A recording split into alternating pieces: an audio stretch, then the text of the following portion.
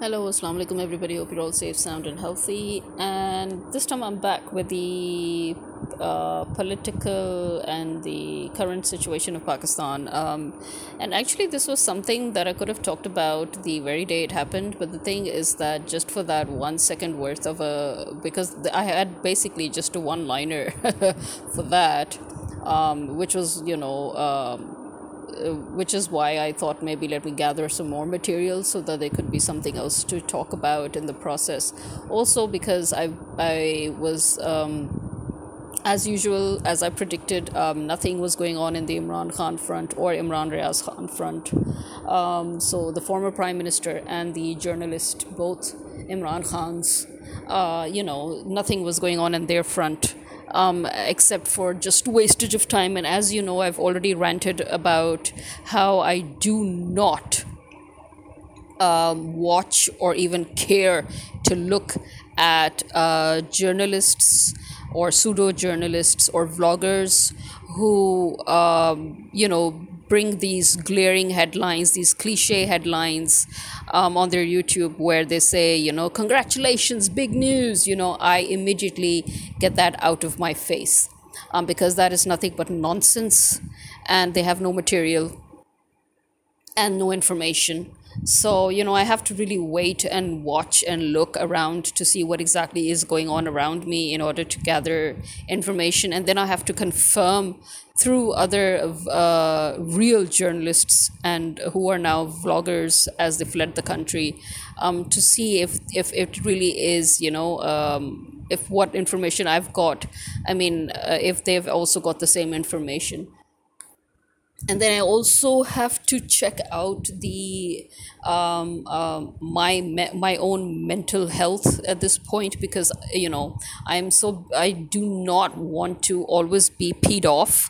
I'm already quite peed off at this country. I'm at that point where I was 12 years ago, where I kept on saying burn the whole country down, because I knew the country was coming to this.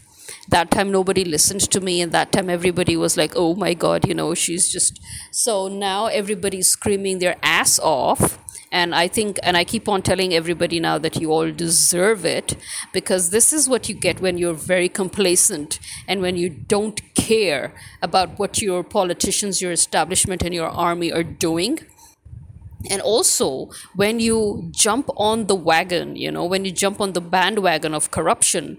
So the whole public itself was so steeped in corruption because, as I've said so many times before, Zardari basically legalized corruption. He legalized black money.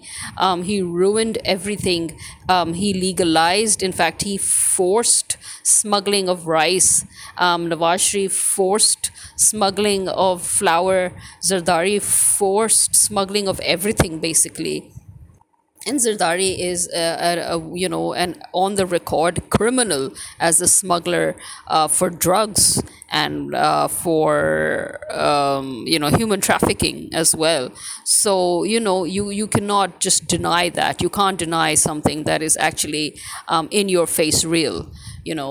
And so, based on all of that, I keep on, that's why I'm at that point where, again, I would keep on telling people that, what, why don't you just wait for Nawaz Sharif to come back, lick his ass and go on, go on. Nothing's wrong with your country, after all, for the past 30-40 years, you enjoyed this whole caboodle of corruption. You said it didn't matter that your leaders were corrupt. You said it didn't matter where the country was going because the country was sitting on God's shoulders. Let me tell you one thing. God has forsaken this country. This country is not sitting on God's shoulders, but is definitely sitting on the devil's shoulders. And the people of this country are definitely the devil's spawn. That is how I see it. Why? Because if you are so complacent that as long as your government is letting you eat out of that haram that it is also eating, and you think that it's okay, and you have forgotten your moral values, you have forgotten to differentiate between halal and haram, then I'm sorry, but you've got what's coming to you. And as it is, again, the people who are aware, the people who have been fighting for this, for the country to turn around, for the country to get better, those people are being attacked by the establishment, by the army, by the illegal government. And those people are, yes, they are part of our population, they're a huge part of our population, but again, as I say, there is a time for everything. When 20 odd years ago Imran Khan started this whole thing, that time, obviously those of us who were from abroad like him, we knew what he was saying and we knew what he was trying to do. But the people, the majority of the population that were born and bred in Pakistan, it took them 22 bloody years to wake up and understand where the man was coming from and what he was trying to say and what he was trying to do, which in my opinion is too little too late. But okay, I was ready to accept that as well, that okay, so people have finally woken up. It took them 22 bloody years to wake up, but at least they've woken up. Good for you. But I still had no hope. Why? Because see, that's the problem. When people shut their eyes to reality, or when people are so focused looking at the big picture, they lose the trees. And when people are so focused looking at the trees, they lose the big picture. In my opinion, in my humble opinion, you need to look at both. You need to not just look at the big picture, but you also need to look at the fine, minute details within the picture. They're as important as the big picture. And it's because the people omitted those fine details that they could not completely manifest that big picture. Our people are so used to shortcuts and they're so used to jugaad. They're so used to looking for temporary fixation of things, short-term fixation and short-term this and short-term that. And that is why, again, I had no hope for the country. And once again, unfortunately, especially unfortunately for me, because I'm forced to live here regardless, so I predicted that this country still had no real future. And that is exactly what happened. Imran Khan's government was forcefully toppled. Why? Because people refused to see, they refused to look at those fine details within the big picture.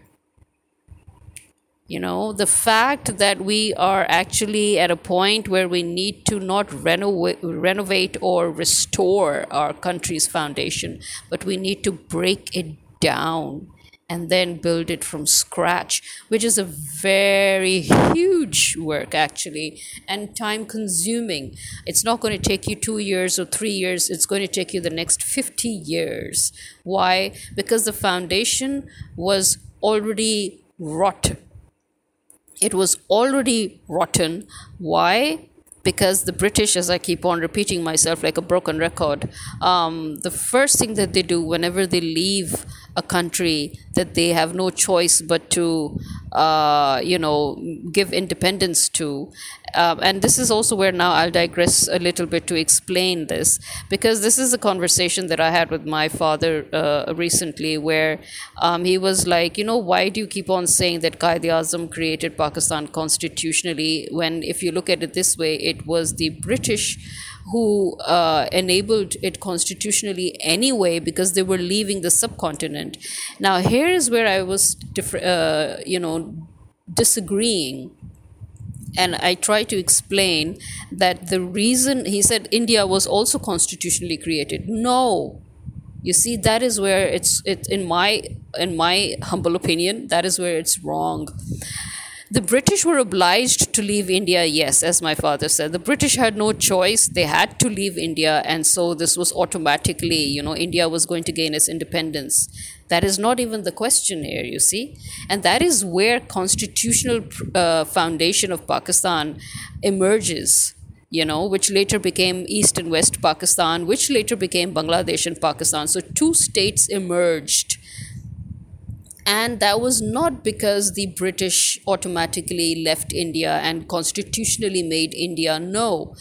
Leaving India was one thing, but the creation of another state from within India, that was the other whole story, you see. And that is why we say that Qaid-e-Azam constitutionally created Pakistan. The British, they were obliged to create Pakistan before they left, and they had no choice at the end, because they were thinking that they would fool Jinnah and just be very condescending towards him and say, oh, you can be governor general and still be under the state of blah blah blah and this and that. In other words, they were thinking that we would just keep on feeding him fodder and then have him as our puppet, and that Pakistan would be a buffer state that was autonomous, and so ultimately it would be under the umbrella of India. And Qaid-e-Azam realized or recognized it, and he flipped the table right there. He turned the tables there. He flipped everything over when he said, okay, yeah, sure, just give the land already. And as soon as the land was given, he immediately secured it as a sovereign state. So he legally because he was a constitutional expert. He was a legal expert. Remember that. He was a lawyer. His whole struggle was based on constitution.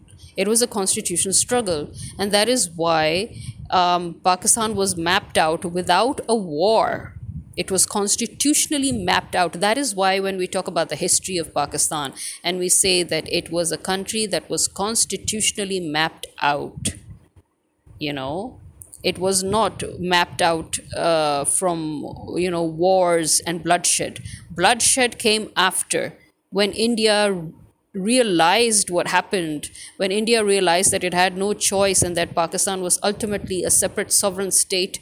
Then India initiated violence after the creation of Pakistan, when when people were taking trains to cross borders, India initiated bloodshed against them. So after Pakistan was created, India reacted to that creation by initiating violence and bloodshed. You need to understand that. So, yeah, no, India was not constitutionally created. No, India was just brought back to its initial state of where it was before the British came. So, somebody comes, invades your home, and then they leave your home. That doesn't give you constitutional freedom. That just means that those who invaded your home have left your home, and now your home is back to being under your own ownership. That is it. That does not give you constitutional independence. No, that's not the definition of granting India constitutional independence. No, that is literally the British leaving India. What was constitutionally granted independence was Pakistan, which had East Pakistan and West Pakistan, which later on, as we know, in the 70s, became two completely different states, two completely different countries. Pakistan, which was originally West Pakistan, is now Pakistan, and which was East Pakistan is Bangladesh. And again, if you go way behind that, the original plan of Qaid-e-Azam was always two states. He never talked about one state. You need to understand that. Right from the start, the plan was that Bangladesh was going to be a separate state and Pakistan was going to be a separate state. They merged the two states in order to ensure independence of those two states. That is another thing that Qaid-e-Azam ensured. You see? So that was another very smart aleck thing that Qaid-e-Azam did, which is why we say constitutionally created a country, constitutionally mapped out. He carved out two states, first linking them as one so that they can both be carved out immediately. It was always in the plan for Bangladesh to be independent. It is the greatness, you can say, of Bangladesh, where it chose to continue staying as one state with Pakistan. And later on, it was again with great sadness that Bangladesh had to become independent again. But again, if you trace it back to the original plan was always two states. When Qaid Azam made the proposal, it was not for one state, it was for two states. And then he proposed to the people of Bangladesh that, okay, let's join hands, let's just become one until we get what we want. And that is what happened. So this is why we say that this is why we cannot say that India was also constitutionally created. India was already there. India was India. India was there. India was never one state. It was never one country. It was always warring states. And it was the Muslims who came and united India under one umbrella, at the same time granting independence to the states which were princely states. And when England came, they had no choice, because they realized that that was ultimately the best way to carry on. So they too continued to grant princely states with their own jurisdictions and their own autonomous pseudo independence. So when England left, India was pretty much in the same state it was before, if you know what I'm trying to say here, constitutionally or politically speaking, or geographically, you can say generally. So, no, you cannot say India was constitutionally created by the British. The British left India.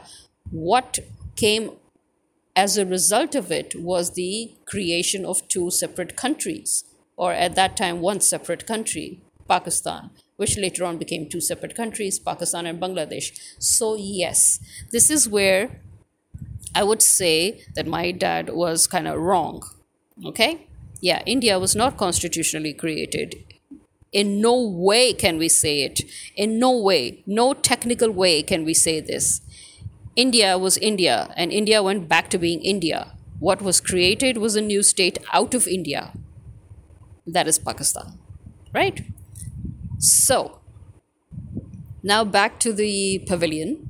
Here we have this whole point of view being carried out, and then we have the establishment, the army, and the pseudo government that we have. So as I said, whenever Britain leaves a state that was its colony, the first thing it does is it strategically places traitors in strategic positions, but especially in the army and law enforcement agencies, which obviously make up part of the establishment, and in the political arena as well, obviously in the bureaucratic machinery, because these three are what form the collective foundation of a state, right?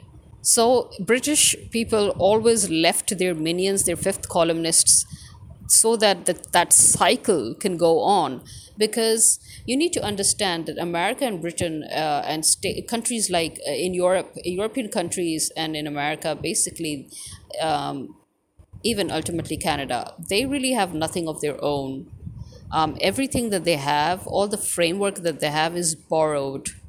And whether you like it or not, but this has been constantly, time and again, proven. And as I said, those who have studied constitution, those who have studied jurisprudence, those who have studied law, and those who have ultimately entered into civil service, they are all aware of that. The only people who are not aware of that are the common people, the public, the mass. But these countries have borrowed heavily from Islamic framework. Okay, their legal framework, their political framework, their intelligence framework, their whole state framework, you can say, it's heavily borrowed from Islam, right? And because Islam had already worked on all of these and advanced on them. And so with a little twist here and a little change here and a little modification here, they have borrowed heavily from the Islamic framework. And so they really have nothing to their name. They may try to be very fancy and quote the Greco-Roman and this and that, but at the end of the day, the influence of Greco-Roman is still very less, especially in the modern civilization, where those do not really apply. So it is essentially Islamic framework, which is the most modern of all frameworks. And then they add to it, and they embellish on it, and they twist and turn and change and modify accordingly, according to needs, according to modernization and stuff. So they have nothing to their name. Everything is heavily borrowed. So they need to heavily lean still on their colonies also for resources, their ex colonies for resources. So, yeah, they would never let these countries go. They would never allow other countries to be sovereign states, to be independent. And that is the same problem with Africa, as you can see. They are still looting and plundering from Africa, whether it's diamonds or it's gold or it's minerals or it's anything really. Africa is one of the richest continents on earth. Pakistan is extremely rich in resources, but we're not even allowed to exploit our own resources. Why? Imagine now you're a sovereign state, and yet another state actually has the right to tell you that you cannot exploit your own resources. So this is where now I come to the full circle back to the original note that I was going to say, that I have only one line to say on that, which is why I waited a few days. And that is, who the hell does the American ambassador think he is? Coming and visiting the Election Commission of Pakistan. In what capacity did he come to talk to the Election Commission of Pakistan? The US ambassador. What is his authority? What is his status in the bureaucratic machinery? Who is he? Who the bloody fuck is he to come and talk to Pakistan's Election Commission? An ambassador. A bloody ambassador is not even somebody who you would even look at. And in what capacity is that ambassador coming and talking to the Election Commission of Pakistan? And so this is where that whole story that I just repeated and reiterated and added to and digressed and completed the whole circle closes in two. And I'm sure now you understand my question here. And I'm sure you have the answer already. Is Pakistan a sovereign state? Will the US ambassador have the guts to go and do that in India or Bangladesh or Nepal or in Canada or in England or in France or in Germany? Well, will anybody do that? And again, that would coming back to India. Remember, in my previous podcast, I've sort of mentioned how India is so ridiculous that instead of actually being friendly with its neighbors, it is trying to be the America of Asia. In fact, it is dubbed the America of Asia. I dubbed it. Anybody can continue dubbing it that. Because it is the most stupid, reckless, idiotic, and narcissistic country of Asia, just like how America is for the whole world. That it is so busy trying to put down its neighbors and declare itself dawn of Asia, when the idiot is actually, literally shooting itself in the foot. Why? If India had stopped with its inferiority complex regarding Pakistan, if India would just stop, there is a reason why India is called Pakistan's ugly sister. Everything about India screams ugly sister. It screams complex. It screams inferiority. It screams problems. It screams mental health issues. If India were a person, then India would be diagnosed as Cinderella's ugly sister. Because you just can't get it. You can't get what's wrong with India. if India worked with Pakistan and Bangladesh and China and other countries on a purely neutral and friendly and manner, and as equals, as neighbors, everybody would have benefited from this, right? But India, while pretending to be an ally of Russia, has been secretly,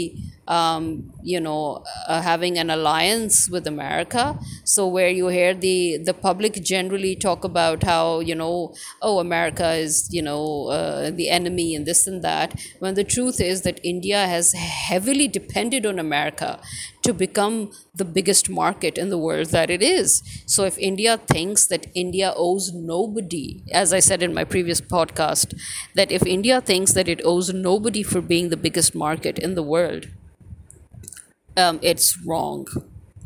All these countries that were supposed to be allies of Pakistan, they were never allies of Pakistan because, as I said, the British had already promised India that Pakistan was not supposed to exist as a sovereign state. It had promised India that one way or the other, Pakistan would come under India's umbrella, under India's federal jurisdiction, under it would be a sort of an autonomy under India, one way or the other. So, because of that, these countries, these real allies, which mark Europe and America, they have been working with India to steadily make it more powerful and to make it a big market, whereas Pakistan, the alleged ally, is not even a market. You understand? Pakistan is not even a market in the global market arena. Pakistan as a market does not exist in the global market arena, okay, officially. So India is a global market. Pakistan is not a global market. So they have worked for 70 years to ensure that Pakistan does not ever officially enter the global market, right? They worked with India to ensure that Pakistan would not host the cricket match, if you remember, the World Cup, which Pakistan was supposed to host. But very neatly it went to India. After India created a terrorism incident in Pakistan, in Lahore, and attacked the Sri Lankan cricket team. And the Sri Lankan cricket team was very open and vocal about it, in which they said that they knew who their attackers were, and they could see what was going on. But the world was very quick to shun Pakistan at that point, because that is what the world worked with India to do.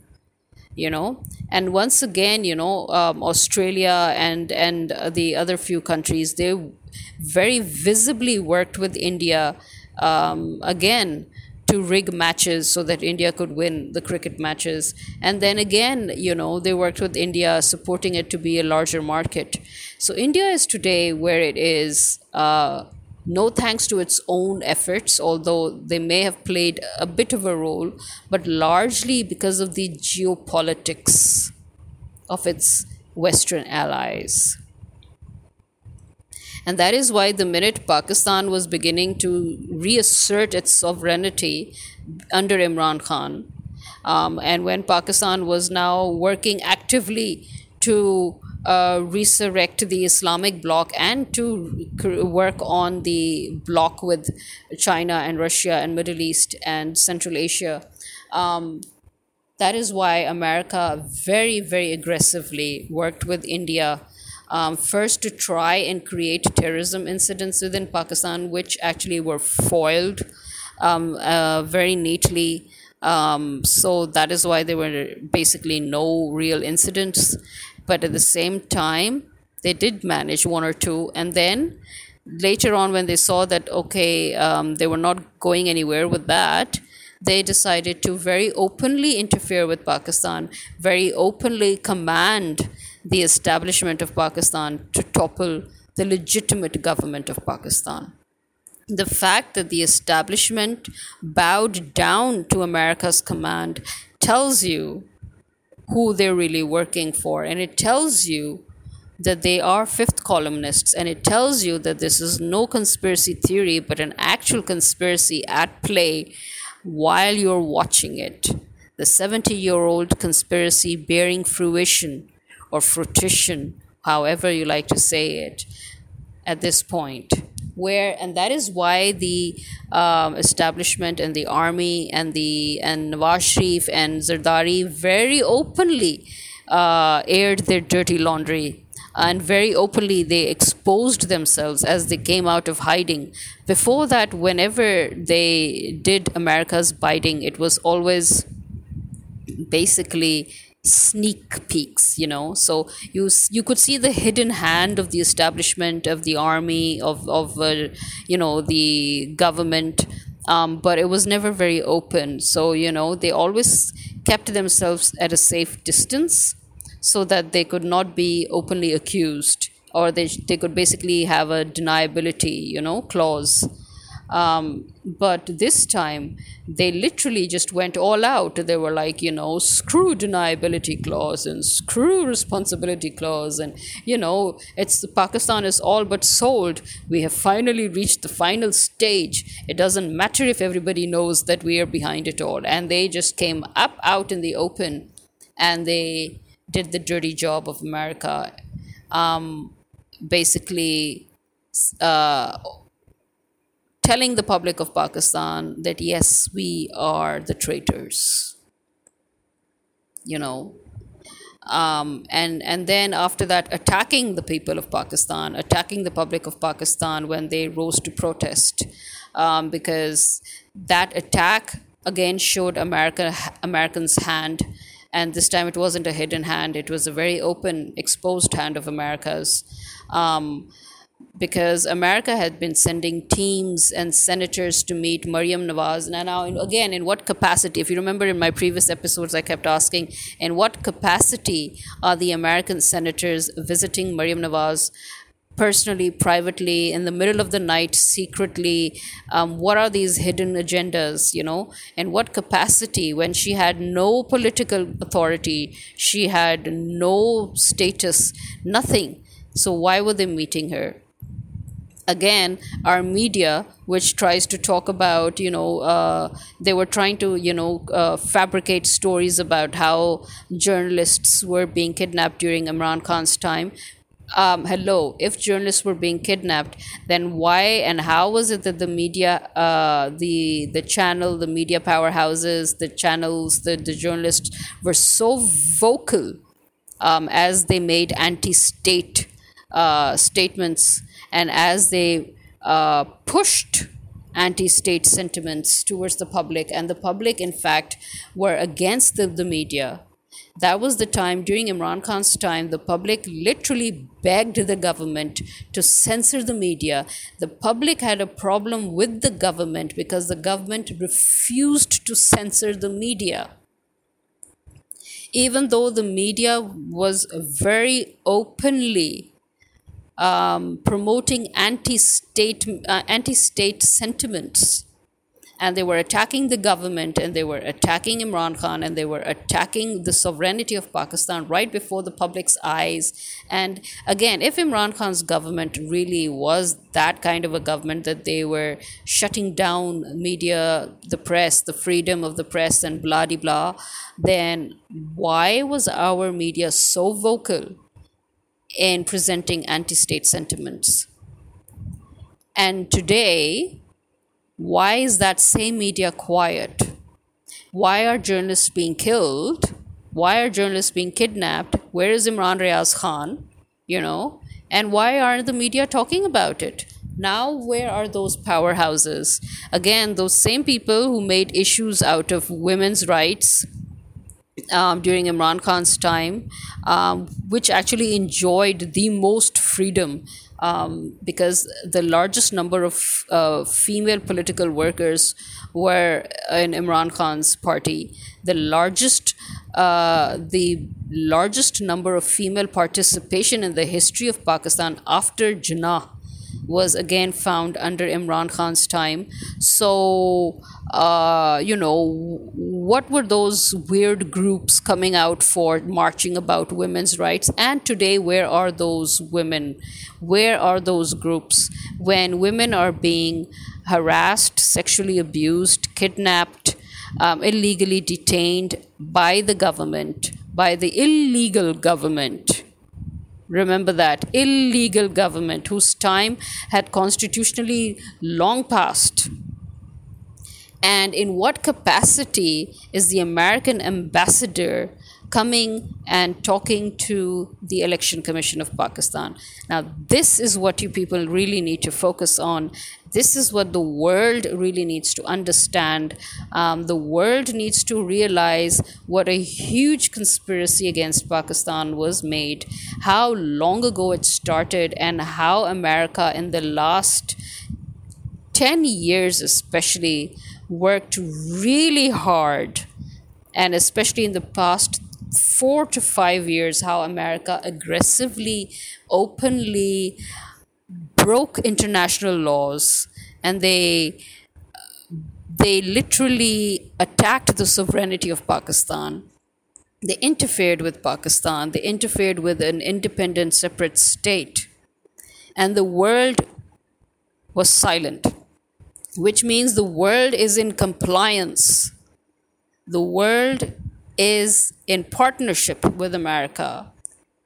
By being silent, by remaining silent, the world is declaring that they are together with America. And you know what? Today it is it's us. As you see, the next came Africa, and now it will be your turn. Continue with the silence, continue with this allegiance, and next it will be you. Don't think that because you're European countries and your allies, and no, no, no, no. Certain European countries are now going to fall too. Their sovereignty is going to be challenged as well. France is already a deep neck in it, even if it hasn't realized it yet. But France has actually fallen. And it is, again, because of the same reason that it was so busy trying to control other countries, and it was so busy, working with America in initiating violence and terrorism in different countries just so that they can loot and plunder. And now France has fallen. And America is nowhere to be found helping France out. Do you see America helping France out? No. In fact, America made sure that Euro should suffer, and it made sure that Europe should suffer, so that Europe should be forever bound to America by the war that it started between Ukraine and Russia, affecting the whole European lifestyle of the masses of Europe. So this is again for people who actually can see what's going on, because it's so obvious, it's so glaringly obvious, but people in general like to close their eyes, and they like to dig a hole and put their head in and pretend that nothing's happening. And that is exactly what uh, the certain government bodies of certain countries are benefiting from. That is what they're taking advantage of. It suits them, and that is what they're working on. So, yeah. So, these are the points that need to be looked at very carefully. That it's amazing that even today, in this vast explosion of population, still it's always the minority that has an ironclad hold upon majority, and that it is such a handful of minority that somehow still manages to dictate the lives of the majority. And this is on a global level, you know. Again, it's because they bank on the fact that the mass does not want to get involved directly in this whole thing. The mass just wants to turn a blind eye and pretend nothing's going on, so that the mass should not have to take responsibility for anything. Sheep, just sheep. So they're banking on that. And with this, I leave you all to ponder or to put your head in the sand, whatever it is that you wish to do, whatever floats your boat, whatever makes you sleep better at night. But remember, we are all responsible and we cannot shirk it, no matter how much we try. To a certain level, we're all responsible. So you can't pick and choose what suits you to talk about and leave the rest in hypocritical oblivion. That does not work because, as I said, today it's us. The next day it became Africa. Tomorrow it will be you. Or should I say, yesterday and today it's us. Today it's Africa. Tomorrow it will be you. So this is me signing out. Khuda Hafiz.